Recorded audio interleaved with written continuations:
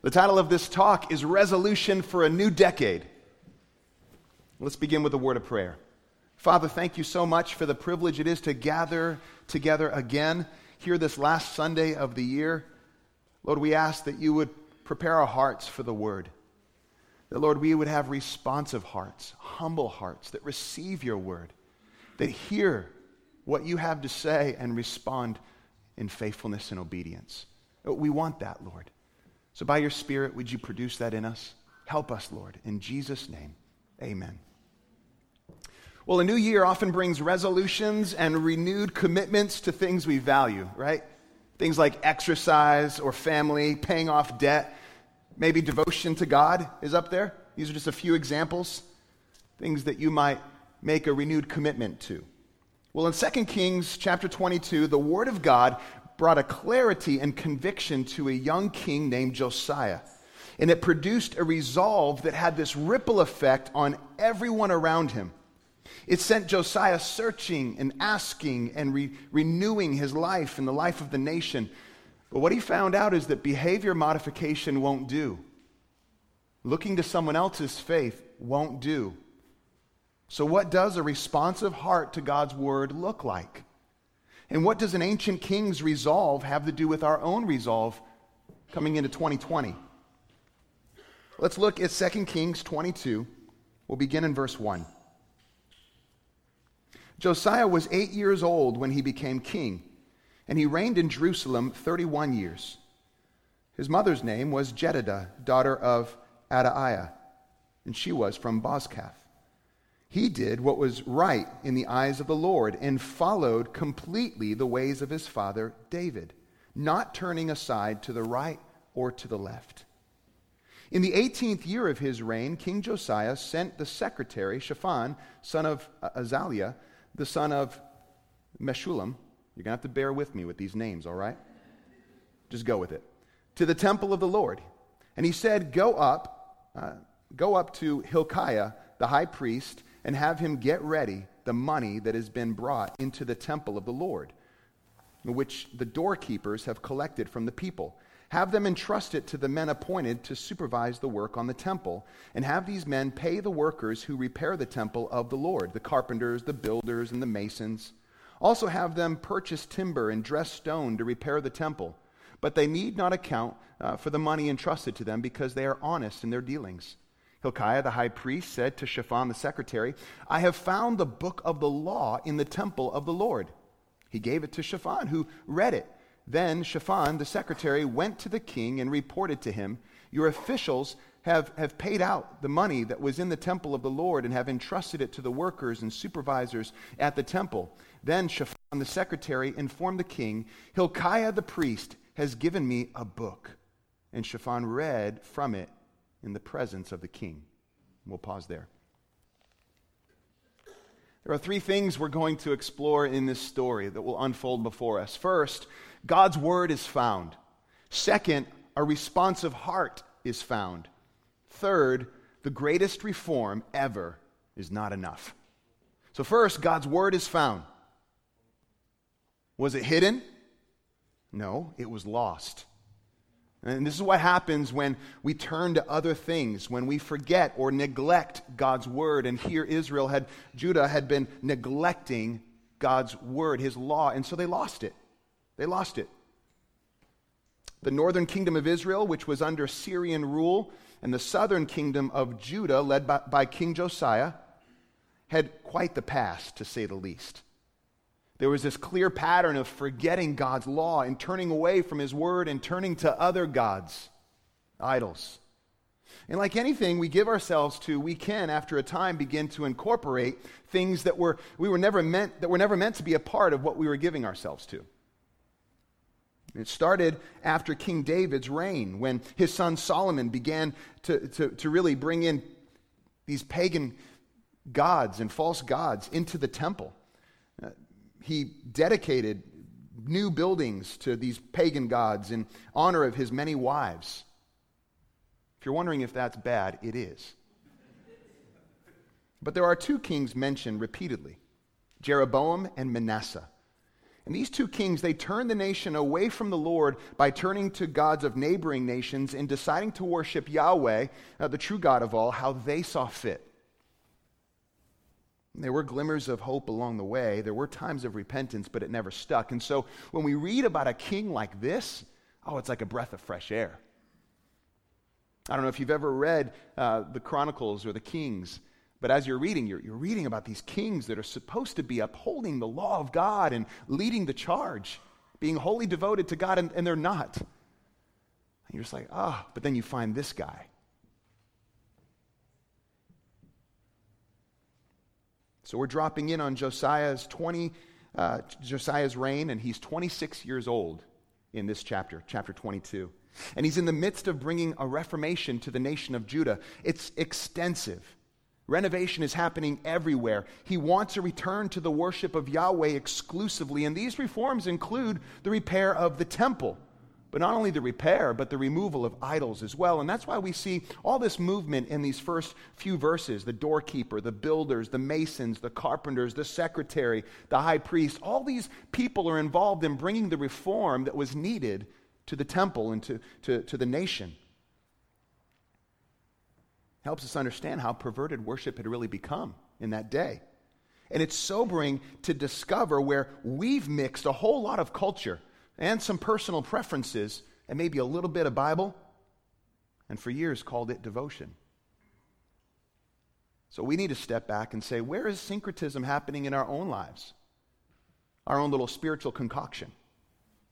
I'll take some culture, I'll take some spirituality, kind of put it in the mix, stir it up, a little bit of Bible, my own way of doing things. God understands. He's a God of love. He gets me. And that's our devotion. And it's dangerous. I think it's important for us to, as we're reading the story, ask ourselves, where have we just kind of gone along with our own preferences rather than bowing to what God says in His Word? Then we read verse 8 where they find the book of the law. Now, what was this book? Was it some think it was the book of Deuteronomy. Others think it was the whole Torah, the first 5 books of the Bible. It certainly was part of that, if not all of that. The word book or scroll is mentioned several times. There's this emphasis on what's been found. There's this weightiness here. It's important. And like a good drama, in verse 10, we're left, even if just for a second, wondering, okay, they found this book, and it's being read to the king. Now, how will he respond? And that's where we were left. God's word had been found. It wasn't hidden. It had been lost, neglected. The high priest finds it, brings it, and it's read to the king. And what does he do? Well, second, a responsive heart is found. Let's keep going. Verse 11. When the king heard the words of the book of the law, he tore his robes.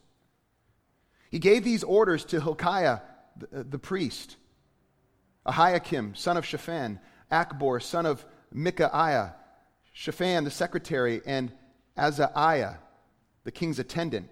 Go and inquire of the Lord for me and for the people and for all Judah about what is written in the book that has been found. Great is the Lord's anger that burns against us because those who have gone before us have not obeyed the words of this book. They have not acted in accordance with all that is written there concerning us. Hilkiah, the priest, Ahiakim, Akbor, Shaphan, and Azariah went to speak to the prophet Huldah, who was the wife of Shallum, son of Tikvah, the son of Haras. Why did I pick this text? All these people. And Haras was the keeper of the wardrobe. Okay, good to know. He kept the wardrobe. There's details here.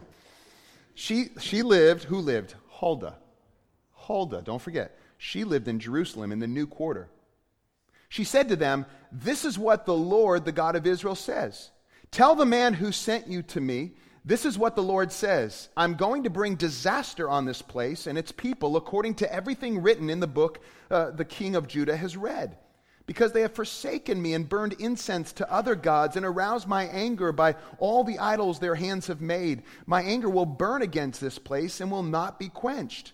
Tell the king of Judah who sent you to inquire of the Lord, this is what the Lord, the God of Israel, says concerning the words you have heard.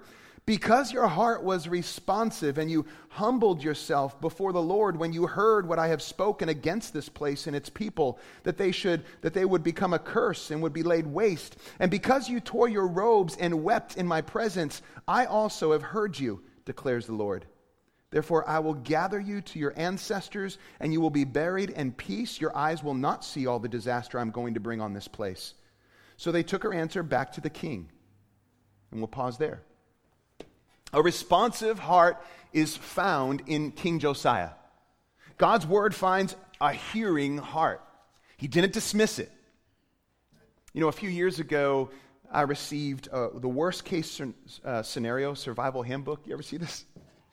It's how to survive things like an attack of killer bees, or how to safely jump from a 3-story building into a dumpster, or how to jump from a moving car, or how to survive if you just happen to step into quicksand. This is very important. Now, what I found interesting in this book, at the beginning, it had a warning in all caps.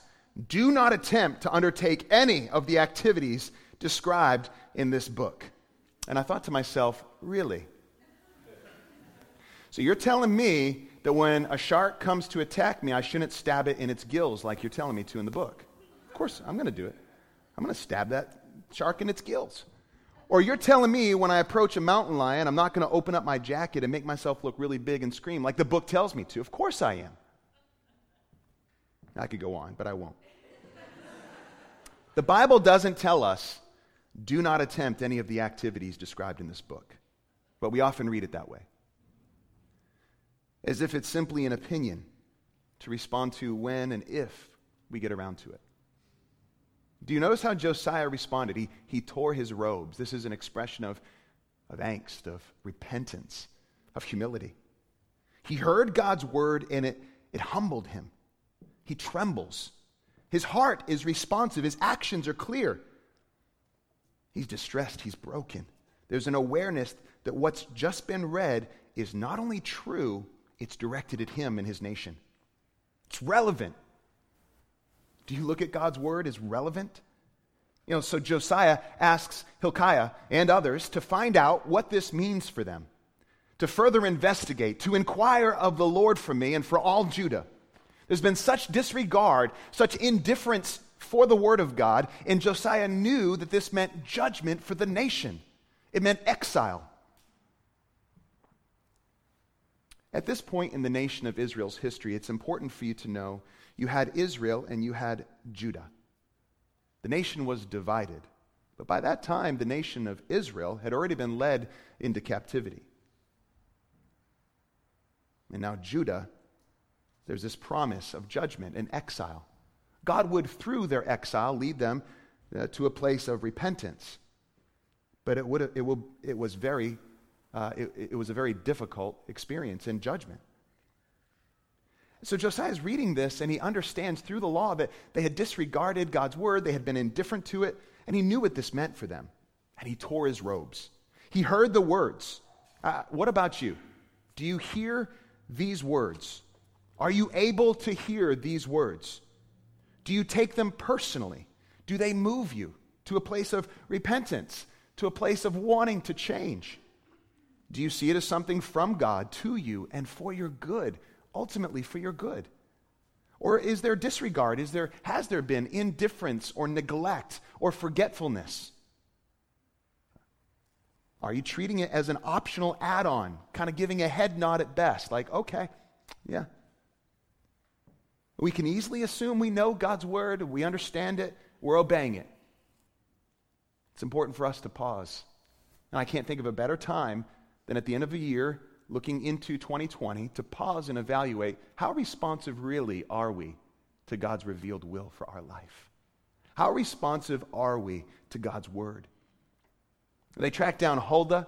I don't know if she was formerly a designer at IKEA, but we know very little about her. But she had authority to speak for God and interpret the scroll that they had discovered. And she didn't hold back. Judgment is going to happen, and for good reason, but it's going to be postponed. And then just grace is expressed towards Josiah. And we see God's character just fall off the page. The Lord, through Huldah, says, because your heart was responsive, because you humbled yourself before the Lord when you heard the word, because you tore your robes and you wept in my presence, I have heard you, Josiah. And can we stop and just let that sink in for a moment? How sweet is that? How sweet is that Josiah is being told by God, I've heard you. I've seen how you responded to my word. It produced a response in Josiah. God's word produced a response in Josiah that brought out a response in God towards Josiah. We don't serve an indifferent God. We don't serve an aloof God. We serve a personal God who cares about how we're responding to his word. So what kind of impression does the word of God leave in your heart? You ever try to put your name or your handprints in clay or in cement? You know, your neighbor is doing some work. You sneak over at night and you write your initials. You've never done that. It only works if the cement is soft. The softer the heart, the greater the impression. I want God's name, I want his fingerprints all over my heart. I want a responsive heart. Major attention is placed on Josiah's response in this story. Why? It's so rare. This kind of response is rare from a king, unfortunately. His response is unusual acceptance and anguish, as one author puts it. Unusual acceptance and anguish over God's word. And it's exactly what God wants us to do, to tremble at his word. In Isaiah 66, verse 2, it says, "These are the ones I look on with favor, those who are humble and contrite in spirit and who tremble at my word." Who don't just read, you don't just read the word and you're like, who cares? You know, checking it off, moving on. No, you read it and you tremble. You read it, and there are times that you're reading this and you're encountering someone who is wholly other than you. He's completely perfect and righteous and just, and that should cause you to tremble. It should cause you to, and it should cause me to stand in awe, to recognize God's holiness and his justice, but also his goodness and his love. Josiah would be spared the horror of watching his nation destroyed and led into exile. But notice what Josiah doesn't do. He doesn't stop the reform. Hey, stop bringing all the updates to the temple. The exile's coming. Judgment's coming. I'm just going to, kick my feet up, do nothing. Because it's inevitable. So why try to change anything? I'm good, but this nation is done for. That wasn't his attitude. What kind of vision do you have for a future you're unsure about? Josiah does everything in his power to lead his nation to true repentance. And that leads to our final point. The greatest reform ever, but it's not enough. Let's pick up in chapter 23. The king called together all the elders of Judah in Jerusalem. He went up to the temple of the Lord with the people of Judah, the inhabitants of Jerusalem, the priests and the prophets. All the people, from the least to the greatest. Here's what he did. He read. He read in the hearing all the words of the book of the covenant, which has been found in the temple of the Lord. The king stood by the pillar and renewed the covenant in the presence of the Lord to follow the Lord and keep his commands, statutes, and decrees with all his heart and all his soul, thus confirming the words of the covenant written in this book. Then all the people pledged themselves to the covenant. The king ordered Hilkiah the high priest, the priests next in rank, and the doorkeepers to remove from the temple of the Lord all the articles made for Baal and Asherah and the starry host. He burned them outside Jerusalem in the fields of the Kidron Valley and took the ashes to Bethel. Now let's fast forward to verse 21. The king gave this order to all the people: celebrate the Passover to the Lord your God. Do you remember the Passover feast? It was a celebration of God's faithful deliverance of the children of Israel out from slavery of Egypt. And the king is saying, celebrate the Passover to the Lord your God, as it is written in the book of the covenant. Neither in the days of the judges who led Israel, nor in the days of the kings of Israel and the king of Judah, had any such Passover been observed. But in the 18th year of King Josiah, this Passover was celebrated to the Lord in Jerusalem. Furthermore, Josiah got rid of the mediums and the spiritists, the household gods, the idols, and all the other detestable things seen in Judah and Jerusalem. This he did to fulfill the requirements of the law written in the book that Hilkiah the priest had discovered in the temple of the Lord.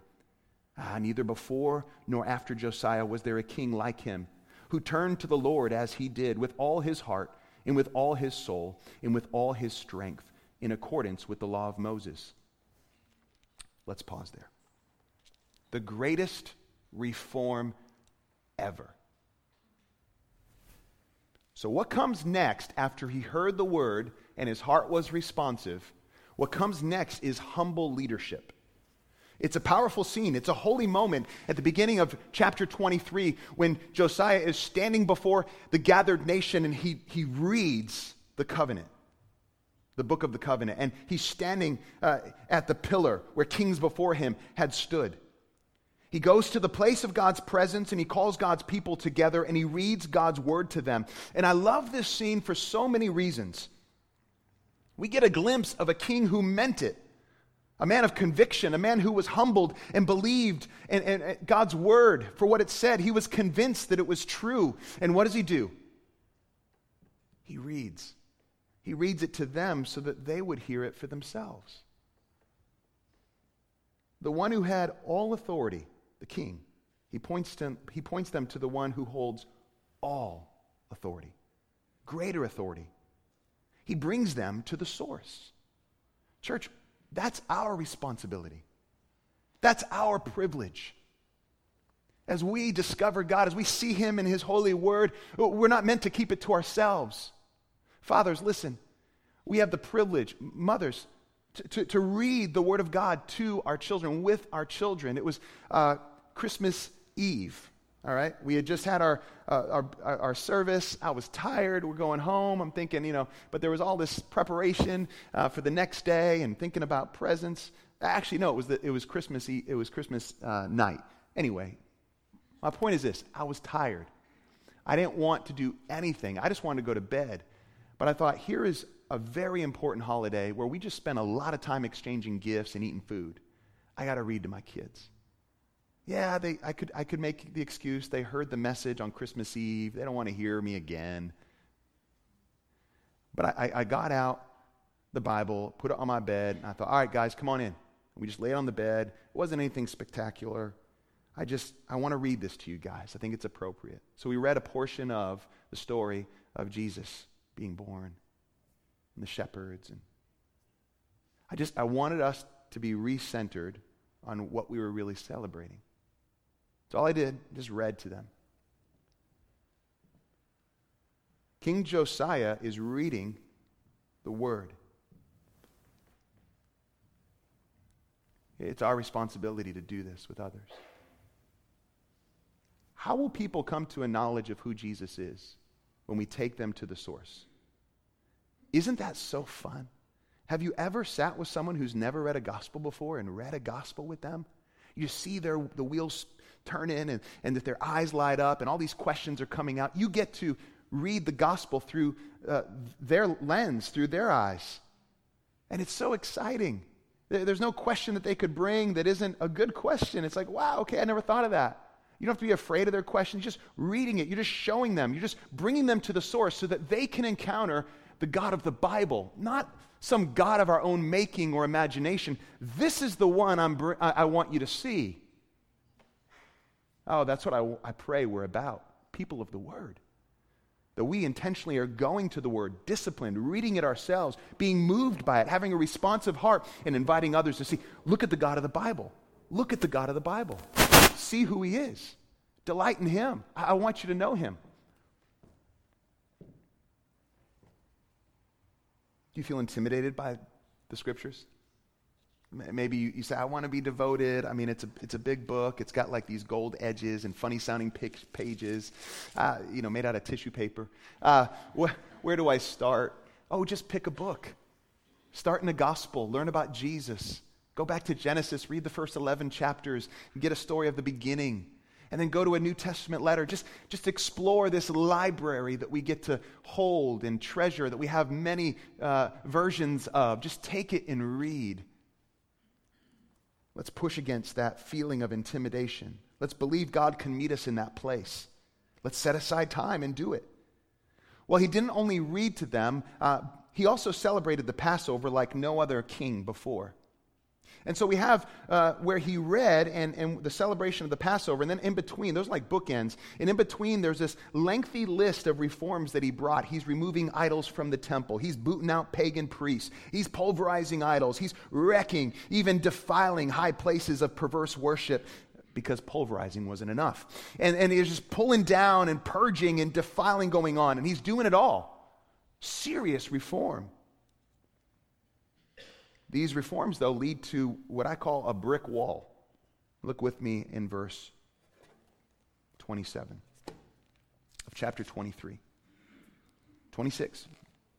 Chapter 23, verse 26. Nevertheless, the Lord did not turn away from the heat of his fierce anger, which burned against Judah, because of all that Manasseh had done to arouse his anger. So the Lord said, I will remove Judah also from my presence as I removed Israel. And I will reject Jerusalem, the city I chose, and this temple about which I said, my name shall be there.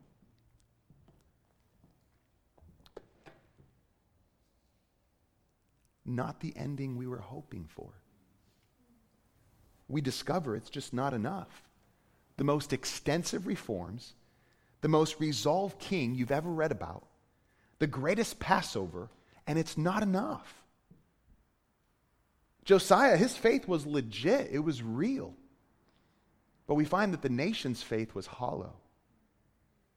In fact, just a few verses later, and you can read some of the details in 2 Chronicles, but an archer's arrow takes Josiah down. The details of that are found in 2 Chronicles. He goes out to battle the king of Egypt when he wasn't supposed to. Josiah does. And an archer's arrow takes Josiah down. Now, just because you follow God's ways, it doesn't mean your life is going to become or end how you think.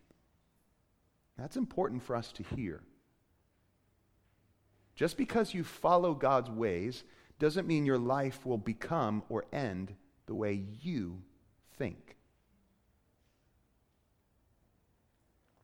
Were Josiah's reforms for nothing? No. Josiah's life is symbolic in so many ways. There is something more to come. Israel needed another son of David, a greater king, one that we celebrated already on Christmas Eve, one that we're celebrating today, a divine king. Jesus is the better Josiah. He leads us into a better covenant, who invites us to follow him and who enables us to love the Lord our God with all our heart, with all our soul, with all our mind, with all our strength. Jesus is the Word of God made visible, made flesh. So here we are heading into a new decade, and maybe the Word has felt hidden to you, but not anymore. And maybe you want to just change your life, and you're like, all right, I'm going to fix this, I'm going to do this, I'm going to stop drinking, I'm going to stop smoking, I'm going to exercise, I'm going to eat better. Behavior modification isn't enough, though. I'm going to keep going to church.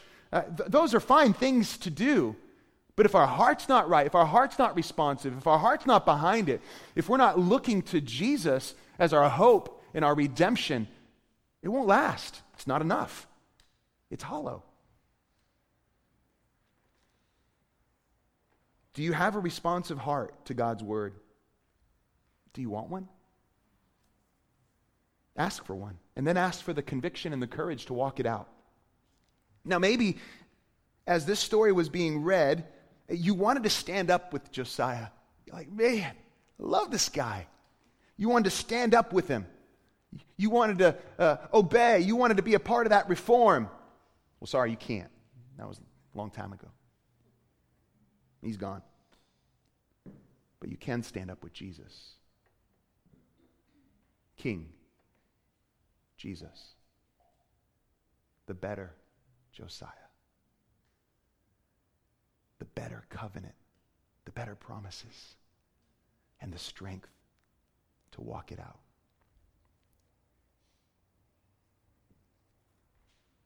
Do you have a responsive heart moving into 2020? Let's pray for one. Let's pray now. Father, thank you for this time together. Would you give us a responsive heart? Would you help us respond with humility and courage to your word? Would you help us to believe that your word is for us and for our good? Would you help us push against the feelings of intimidation when it comes to reading your word? Would you help us, Lord, to be more intentional? Fill our hearts with faith for what you're able to do in and through your word as we bring others along and point them to your word. Help us all to be individuals in a community that is so confident in your word, Lord, we are eager to read it with others. Do this in us, we pray, as we head into this new year, all for your glory. In Christ's name we ask. Amen.